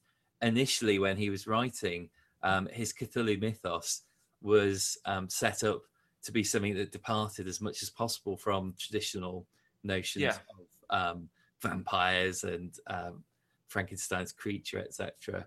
I think over time, a game like Call of Cthulhu, if people have been playing for a while, as soon as some clues start to emerge, the player's like, right, I know exactly what this is, and this is how you kill it. And to a certain extent, if they're good players, they will not overtly play the system and use that knowledge, that out of character knowledge. But one of the ways in which various games and supplements have suggested to reintroduce some of this sense of mystery and dread and horror, the idea that you're confronted with something you just don't understand and you don't know how to engage with, is to change some of the rules. So change what they are vulnerable to is a good one, or change some of the rules in terms of how they manifest and how they interact, so that the players aren't going to have that moment of, oh, okay, we're out of the moment. We know what this is. We know how to deal with them. Get some elder sign. Exactly. Paint it around, and it'll be fine. And that's not really what you want to get from Call of Cthulhu. On that note of feeling of a sense of dread and a feeling of heightening tensions and especially in Cthulhu, the sense of becoming slowly mad. Midnight Meat Train was terrible. It had some good ideas. I'm sure I haven't read the short story by Clive Barker, but we read the synopsis of that. I think it's mostly far more powerful in its short form. So Midnight Meat Train. And actually, my notes say this is verbatim. This is verbatim. I hated it. So first of all, I didn't think there was any logic to the ending. I think maybe you should actually, Chris, you should do the synopsis first, so I can okay. So make a point. Let's do the synopsis of the film, not the book or not the short story. Yes. So the synopsis of the film is a New York photographer, so more of an artistic photographer, not a photojournalist. Witnesses a encounter between a woman and some hoodlums. Let's just use that term. Some gangster types, some not very nice people in the subway train. And obviously he gets up, he starts taking photos, and that gives them enough reason to back down and let her go. And then it's almost like a day or two later, he reads in the paper that this woman, who I think was a model that he recognized, that she's a model. Yeah, she was a model. Yeah, so she's dead, and he's like, oh, what happened there? So he begins to investigate what's going on down in the subway. And he begins to take photos and so forth and try and get an idea of what's going on. And he encounters Vinnie Jones's character. So the main character is played by Bradley Cooper. Yes, unfortunately. And then so he encounters Vinnie Jones's character, who we already know through what the film shows us is the Butcher. And we get some wonderfully over-the-top CGI of him killing some people and ripping them apart and so forth. But you don't know why. You just think he's just a serial killer. And then there's a few encounters where Bradley Cooper witnesses him doing this on the train, and then eventually gets caught. He wakes up strung up, and he can't see what exactly, but some entity engraves on his flesh, carves into his flesh this weird sigil. He then wakes up not on the train, not hanging from his feet, elsewhere, and eventually, it culminates in him wanting to find out what's going on, find out there's a conspiracy that's been going on for years. The police are involved. Bradley Cooper's character's girlfriend, who seems only there ready to die, essentially, gets involved in all this because she's thinking her boyfriend's going mad from it. And I don't really feel that his descent into madness is conveyed very well. No, I'm not really. I'm just I just couldn't empathize with this guy whatsoever. And then he realizes his girlfriend is on the train, the murder train. And so obviously he jumps aboard, has a big fight with Vinnie Jones's character, the Butcher, takes him out. Eventually they get to the end stop, which is this weird place, this under New York, where there's tons of bones and everything. And the train driver comes out and says, please get away from the flesh. Spoiler alerts. Crazy creatures come in and eat the bodies that have been hung up, that the Butcher has obviously killed these people that night, ready to feed these creatures. So this is happening every night. Vinnie Jones's character then is eventually dead, and as he dies, he goes, "Welcome" to the guy, and he basically reveals that essentially Bradley Cooper's character is going to be the new Butcher, or at least that's what's meant to happen.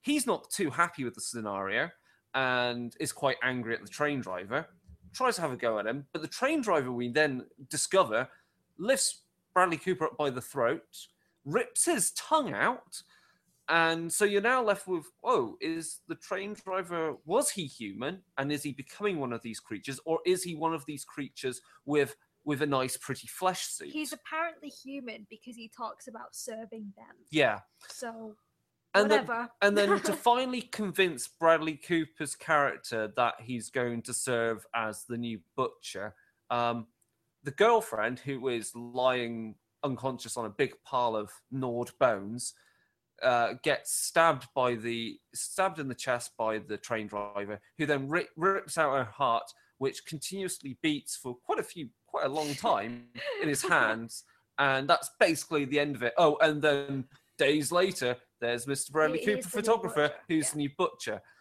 You compare this to what we read of the short story, and the short story... He's not a photographer at all. No, he's just a down-and-out guy, isn't he? Yes. The reason, I mean, they try and flesh out the story in a really boring way, I feel, because the reason that he's trying to take pictures of, you know, creepy shit that's going down in the city is because he wants to be like a real photographer and wants to get somewhere and, you know, take pictures of things that are shocking, but it's real life, things like that. Yeah. I don't think there was any logic to the ending. I don't really know what his motivation is supposed to be for serving the creatures, especially after his girlfriend is killed. Because let's face it, after you saw that, you would just commit suicide rather than serve the creatures, wouldn't you? You would just kill yourself. I think the short story suggests that in that one, the protagonist, because he's down and out, obviously sees serving the creatures as a way of protecting his family, which he's obviously estranged from. Yeah, well, that makes sense. But in the film version, the guy's lost everything. Yeah, left, right, to fight for, to believe in, almost. So yeah, like you said, the narrative doesn't show a descent into madness at all. The photographer background is pointless, doesn't really go anywhere. Because the side characters involved in the photography who seem like they might be important to the plot, but they're not. You know, Brooke Shields is in it for no reason at all, doing nothing. Again, the girlfriend is only there as a catalyst for the ending. About the train driver, possibly he seems to be human, and yet he can rip out a man's tongue with one bare hand. Yeah, for some reason. And also, I hate Vinnie Jones and I hate Bradley Cooper. So, there you go. But I think that the concept is salvageable. It's I'm sure the story is. So the original amazing, short story apparently makes note that the monsters are kind of like the old gods, you know, kind of Greek, Roman old gods, and or they're at least humans that serve as butchers and eventually become monsters of their own. And it's very much this, like, you know, making offerings to the old gods to please them, or else they're going to obviously run rampant and destroy Rome. Maybe that's how Rome was destroyed, because Rome's got catacombs. So you can connect that to Cabin in the Woods. Yeah, exactly. Yeah. So it feels like they fleshed out all the wrong bits. Mm-hmm. Yeah. If they looked at what the monsters were, I think they could have fleshed that out and really made the conspiracy itself the more interesting bit.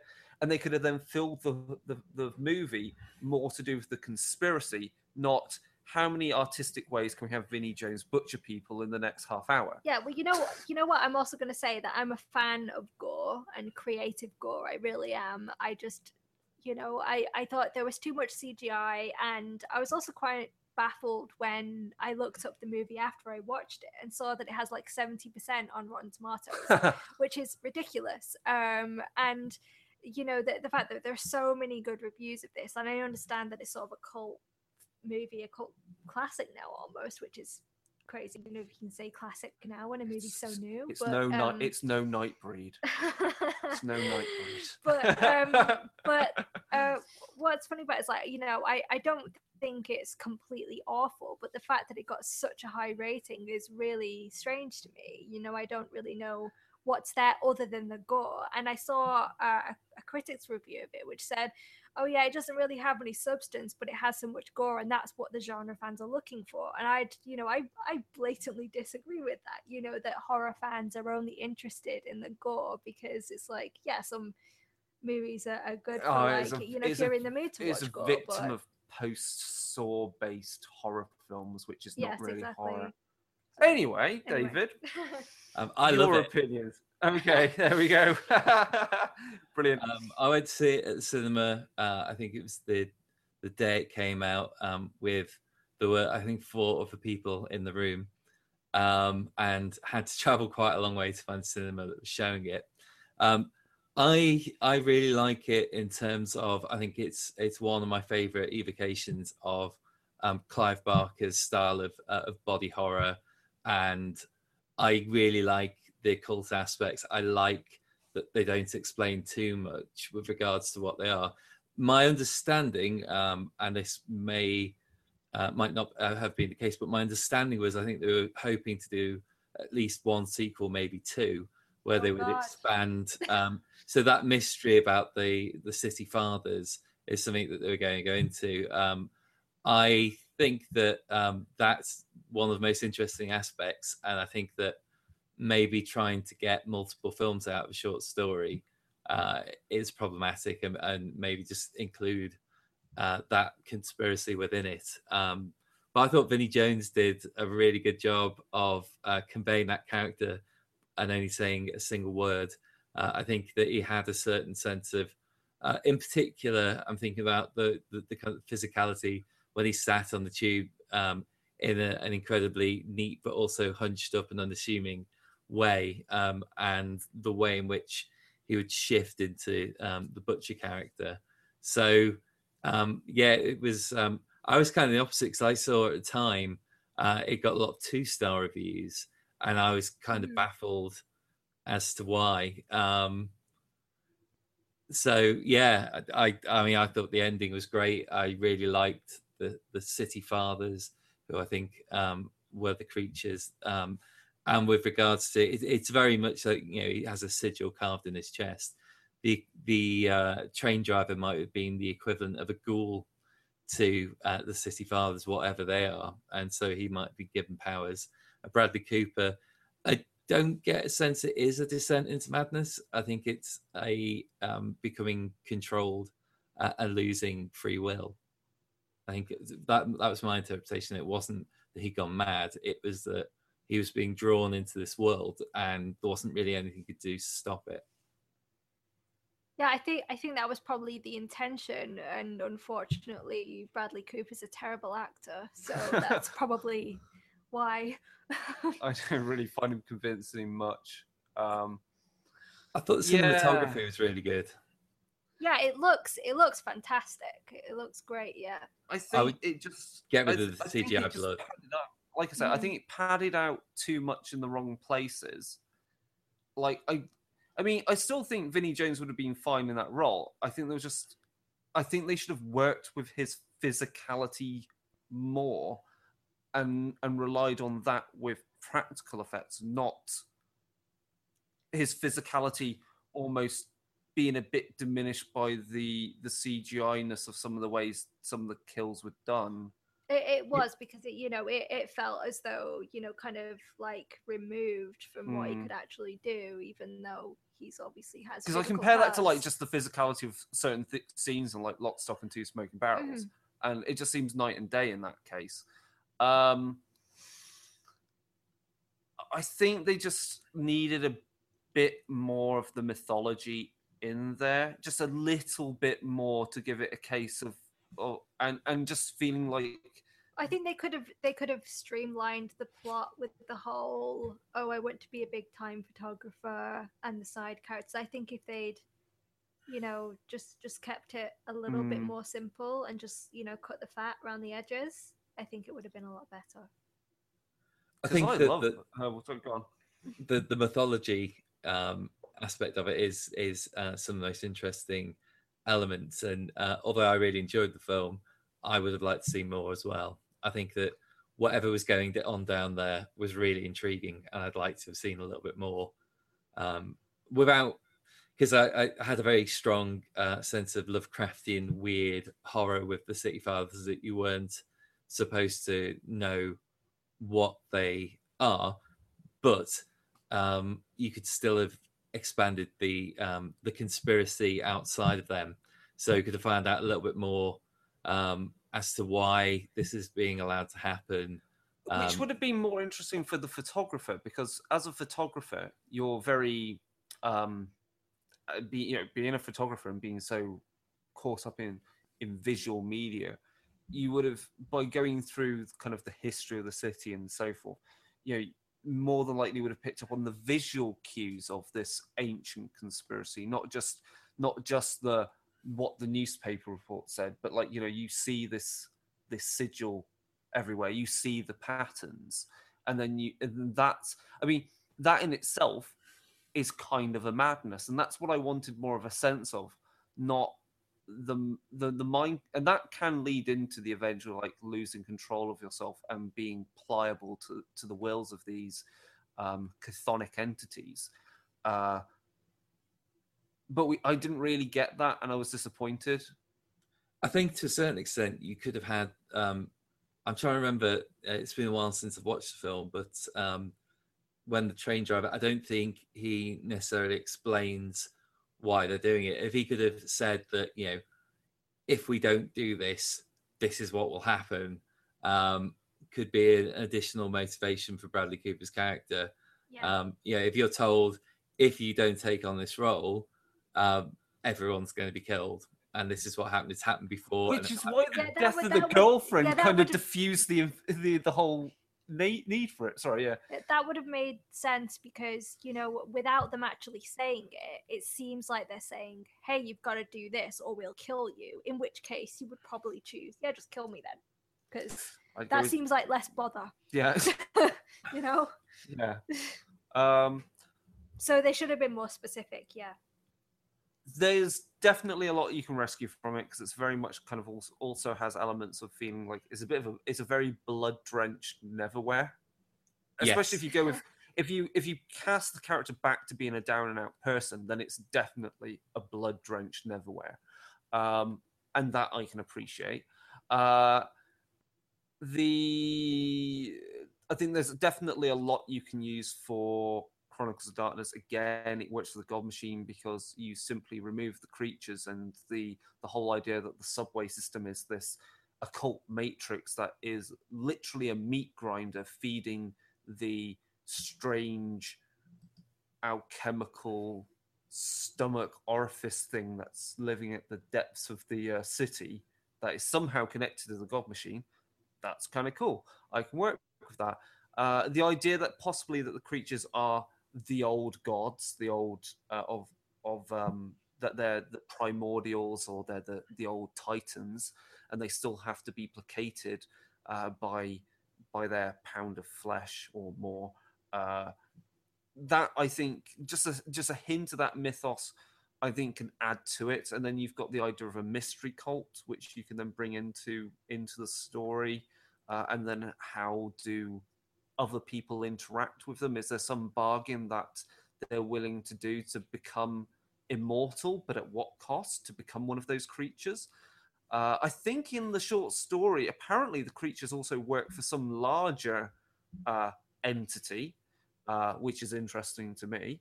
I wonder if it's Baphomet from Nightbreed. That'd be a weird twist. You could mash it up with Nightbreed quite happily, I guess. Because Nightbreed, again, has very... and Neverwhere, I feel quite similar in that respect, being outcasts. I also think the creatures could easily be a very nasty, immortal cadre of Centimani Prometheans. Yes, absolutely. And obviously, with all that flesh about, they can easily make more of themselves, or craft them into Pandorans. That'll be fun. And then you can really push the Greek-Roman mythos. Like maybe they're all Centimani of the Galatean, or the shit. What's the other one? Galatean. What's the name of the stone golem? I can't remember his name, but it's from Sumerian mythology. But anyway, you can use Promethean for that. Yeah. You could easily use it for vampire. I'm sure you could turn it into some sort of flesh-eating vampire group. Could you do something for changeling? Not so certain. The train could easily be going down to an entrance to an Avernian gate in Geist, and yes, the flesh is required to keep the gate locked because you need to keep the door wet, keep it wet, keep it closed, and it could all be some way to. It could easily be. I think it's actually one of the ones that you could use most easily for any of the games. I think, and I think it's mostly worth going back to the original text and reading it. Absolutely. So one last film we'll do. Okay. We mentioned it briefly earlier, and let's cover The Ring, and The Ring 2, most probably. So we've watched. Well, are we talking about The Ring or Ringu? I think we're talking about The Ring. We can talk about both because there's not too much difference between them. Yeah, the thing is that the Ring, the American remake, is like the first and greatest of the J-horror remakes. Honestly. Yeah, I'd agree with that. Pretty solid, yeah. And I love Naomi Watts, so. I think the cinematography in The Ring is incredible, and they had one of the scenes that I thought was really evocative and powerful was with the horse.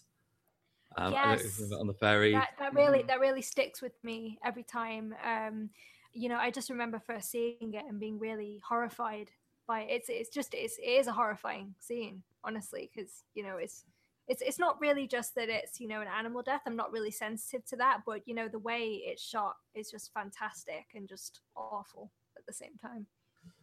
I think one of the themes in The Ring, obviously, you watch this thing, it kind of infects you, and you have only like 7 days to live, and then the only way to get around it is you make a copy of the tape. Do we really need to do spoiler alerts? I don't really think so. No, I think that's well and truly entered into popular culture. Come on, I mean, I feel like there's sometimes on darker days. Like, do we really need to do spoiler alerts for most of these films? Like, if you're playing these bloody games, like, get a life. If you haven't watched some of these films already, anyway. If we start talking about a film and you haven't seen it and you want to avoid spoilers, skip ahead. We'll have the list of the films in the show notes anyway, so they can stop.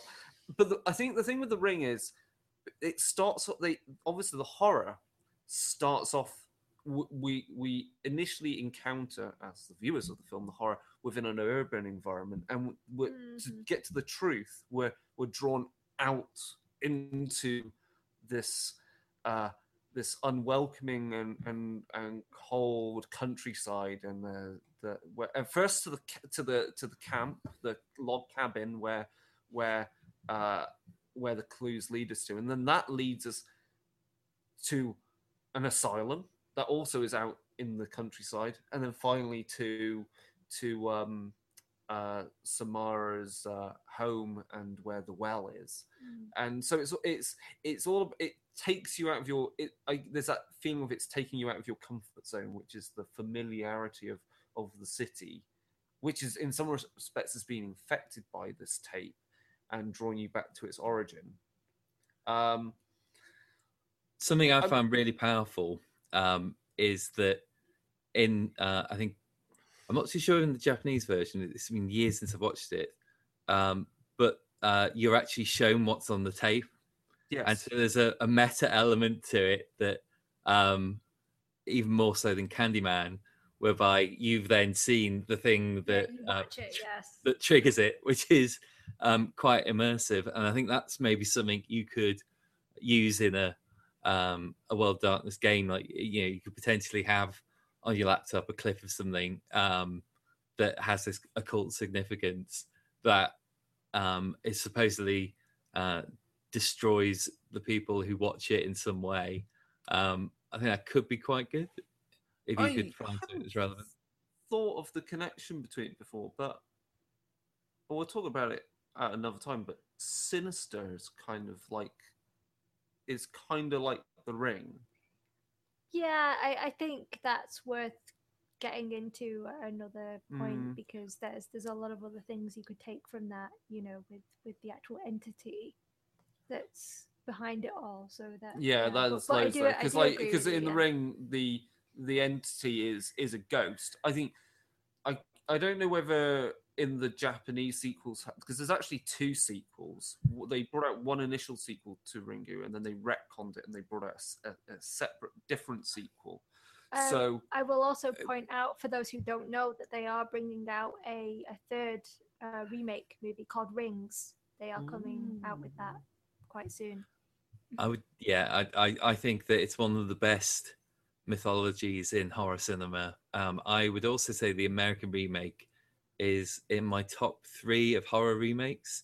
Yes. And I would put it alongside John Carpenter's The Thing and David Cronenberg's The Fly. I think it's just a really, really classy, well constructed, beautifully pitched in terms of atmosphere, pacing, etc. It's a real achievement. Yeah, I think it's it's kind of a detriment when people hear remake and they automatically think, oh, it's not as good, it's going to be terrible. You know, I've heard people say really snobbish things about the remake of The Ring, and I'm like, you know, do you really believe that, or you know, are you just saying that because you want to sound cool? Because it's actually an amazing movie. No, I'd agree. The original's fantastic as well, but I think that they are different. Just like The Thing and The Fly, they are significantly different, and it feels like the remake didn't just attempt to copy and paste. It was reconstructed, so it has a lot of the same plot elements. I think in terms of that, so if you use this for the game, the well, the imagery of the well, the figure crawling out of it, people being so scared that they die with their jaw dislocated, screaming. For me, the scene where she actually steps out of the TV into the room, it was one of the, and then sort of phases in and out of reality, getting closer and closer. Was one of the most effective. The first time I saw it was incredibly powerful. Yeah, I remember the first time I actually saw that was on. It wasn't actually when I was watching the movie. It was a few years ago, or several years ago, really, when Channel 4 had their 100 Greatest Scary Moments countdown, and this was in the early 2000s. And I think they had it for the original for Ringu, and they showed that clip of Sadako in the original coming out of the TV set.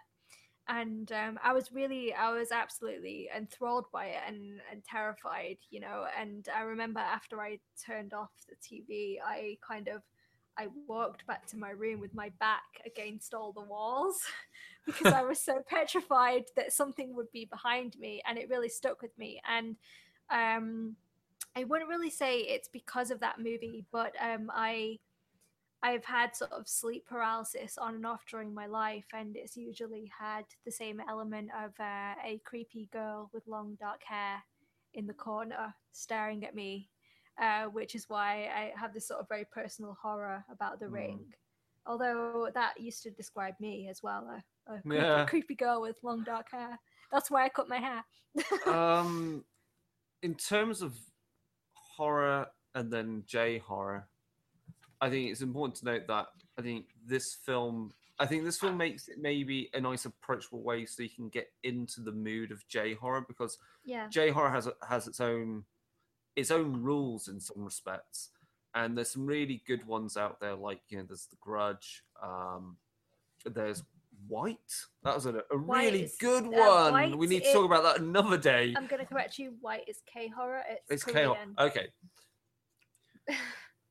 But I think I don't want to say they're all the same there, but as culturally they draw from a certain baseline culturally of certain commonalities, and this of course gets on to why very, very sad they didn't make it, is why Silent Hill 2 is the best bloody survival horror computer game you can get, that draws elements of J horror into a Western setting. And I think that's maybe the best thing, again, that's the best thing that the Ring does, the remake, is it gives a good way of showing how to take J horror, Asian horror elements and recast them and how to use them in a Western, European, American setting, because you can then do some really funky things. Yeah, I would say that now sort of the characteristics of J horror with their creatures and their demons and the way that they move, is very there was kind of a blueprint for that with Sadako and Samara, with the way in The Ring 2, where it's in the well. Yeah, and she's climbing out of the well, and she goes after her, like the way that she crawls in that very like inhuman way is very, very iconic. And it's so many other you get a lot of Hollywood movies trying to replicate that now. I think they do sometimes do it successfully. I think it's sometimes seen as a shortcut to, oh god, that's absolutely terrifying. You know what I mean? But sometimes it's very effective, but it is, as I said, really, really iconic. Do they do something like that in Shutter? It's similar, yes. And Shutter's another good J horror, but I think it's Korean. I'm not sure. Is it Korean? But again, that one, the interesting thing there is it's set in whichever Asian country, will be corrected on this. Oh my god! But who's the lead character in that? Who's the lead actor? Sorry. In the remake, Joshua Jackson. Yeah. Yeah. From Dawson's Creek and other horror films as well, and things. But I think that's the take home from The Ring, is that you can recast these horror tropes in a familiar world, which is a familiar place, which is not Japan, not Tokyo, or not Korea, and you can still have a lot of fun with it, and it will add a lot of, again, that unnerving kind of unknowable kind of horror. Yeah, I was mistaken as well. It's a Thai horror movie. Oh, it's Thai. Okay. I'm very, very sorry if I offended anyone. Yeah. Another really good example is A Tale of Two Sisters. It's a Korean film. Yes. I don't know if you've seen that. I thought it was super. There's actually a remake of that I hear is awful. So, yeah, my friend told me about it the other day, and now I'm keen to watch it for some reason. I would very strongly recommend it. Do you know what? I actually think there's the scope for maybe a retrospective in terms of Southeast Asian horror and its lasting effects on Chronicles of Darkness and horror role playing, because they are like the girl with the long dark hair draped over her face has become a stock image of horror that's drawn upon in lots of different places. So I think the scope potentially, I think I probably have to rewatch a lot of these films, but I'm also going to make a really good point here, and I think they're important to look at both A, as inspiration for your own game, B, as inspiration if you're going to set a game in one of those countries, because obviously those ghosts are attached to certain cultural folklore and mythology and religion and traditions, and when you do that, I think again you've got to be careful how you do it, because the route you don't want to go down is you don't want to go down the cultural exoticism that Kindred of the East did for classic World of Darkness. That basically turned vampires into anime horror, and you don't want to do that. Chronicles of Darkness is not Goku and horror. I'm sorry. That would be crap to do. Yeah, I think we've covered a lot. So, you got any last points there? There is actually a role-playing game produced by Cubicle 7 called Kuro, which is pretty much an attempt to create a setting and a system that's built around some of those ideas with regards to horror. So maybe if we did an episode on that, we could have a look at Kuro. I could. I think sometime once we've covered all the main games and we want to delve into Southeast Asian horror, I'll grab a PDF of that beforehand and we can get acquainted with that and watch a whole host of films and watch White again and other things. Does that mean I have to play on? Does that mean I have to get Silent Hill 2 again on my Xbox? I had it on the Xbox. I don't have it on my 360, and it scares the crap out of me. Actually, they're trying to revive Silent Hills. Oh, joy! Joy! Don't play Silent Hill 3. That sucks. Silent Hill 4, I don't know too much about. Silent Hill 1's all right. Silent Hill films? Visually nice. Visually in some parts. Bit of a railroad. The end, the church is really that's insane. That's a discussion for another day when we can bitch about how those films are blight and a pox upon the games. I think we're ready to wrap up there because we've covered all our topic points for this show. I think next show we're gonna have to do it. We're gonna have to do Vampire the Requiem. It's time for second edition. It's time for the Strix Chronicle, or as it was during Dev, it was wonderfully known as Sex Murder. The book was its code name was Sex Murder. Wow. Of course, most probably in the Curling Camera, we're going to be talking about all the different vampire films we've ever watched and more. We'll have to pick out a short list and then bitch about the rest. I was going to say that could last for several hours. Yeah, so we'll have to pick out some highlights, and then we'll have to pick out briefly some lowlights. Oh, I say lowlights, some lowlights. We'll pick out the crappier ones and say how we can rescue anything from them. And I think that's a good enough outline for that show. How we can be contacted. So, because I'm going to put this through. It'll be on the Darker Days Facebook. So the best way to get in contact is mostly Darker Days Radio Facebook group, our Google Plus community, darkerdaysradio@gmail.com is the best place to send us some Network Zero fan mail. We do get fan mail for Darker Days, and you never know, we might be able to fund a competition at some point again. That'll be good. We have a Twitter, which is Darker Days Radio. You have a Twitter, David, for Twisted Tales. Yes, Twisted Tales, for those who aren't aware, is a series of horror readings in the UK, and there's an associated blog where I've interviewed and got academics and fans to write reviews of the best 21st century horror, and that's at Morbid Jackanory, all one word, on Twitter. There's the Darker Days blog. That's just Toy Soldiers, so you should post some Toy Soldiers there. So I'll make sure you're now a contributor on there because you've got Toy Soldier crap.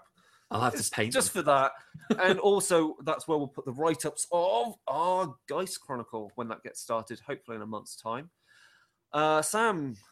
I am on Twitter and Instagram at Sam Capral. So that's SAMKAPRAL. Yeah. Let's think. Is there anything else? No. That is all. So this is finally episode 1 of Network Zero, and thank you for listening, you suckers. Night, night. Bye. Bye.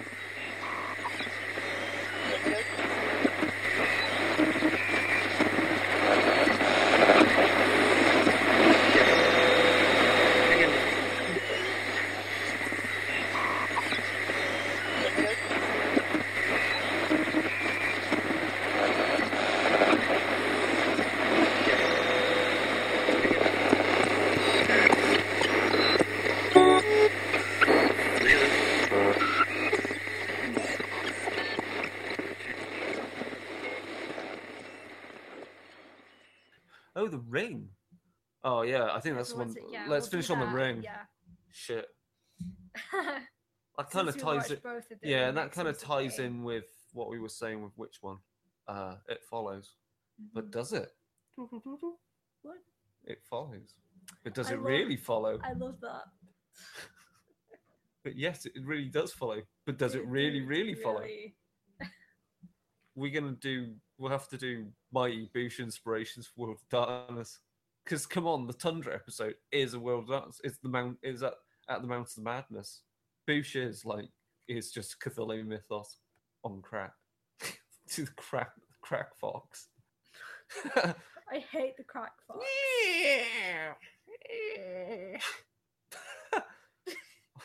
or the Cockney. Or Of a Barocca. or Beat Max Bandit. He's a perfect antagonist. Milky Joe. There we go. He's a son of a bitch. I think you could totally do this as like a one-off show. The horror of Mighty Boosh. Horror of Mighty Boosh. I think that's our Halloween episode. That'd be amusing. Spirit of Jazz. I think you could actually do how you could insert horror elements into British TV. Like, I mean, you have things like Legal Gentlemen, but then you could do like Black Books, because you know people like Shaun of the Dead and things, don't they? Like, I'm sure you could make a show. out of We that. need to talk about that film, won't we? Or one of them. That mostly fits into Eldritch horror, right? At the end is the Stone Tape. Oh, I love it. Yeah. I really didn't get it. Though. I really didn't. We talk about Ghostwatch. Ghostwatch. Well, yeah, we'll have to talk about Ghostwatch when we Ghostwatch. do an episode about ghosts. Hey, I'm back. All right, yeah, we know Hi. about it. So there's no way to pause these recordings; they just keep going on. So it's just going to have to cut it out. That's all. Brilliant. It's post credits entertainment. Some of it. Right, hold on. Get composure. Sorry, my screensaver in my head.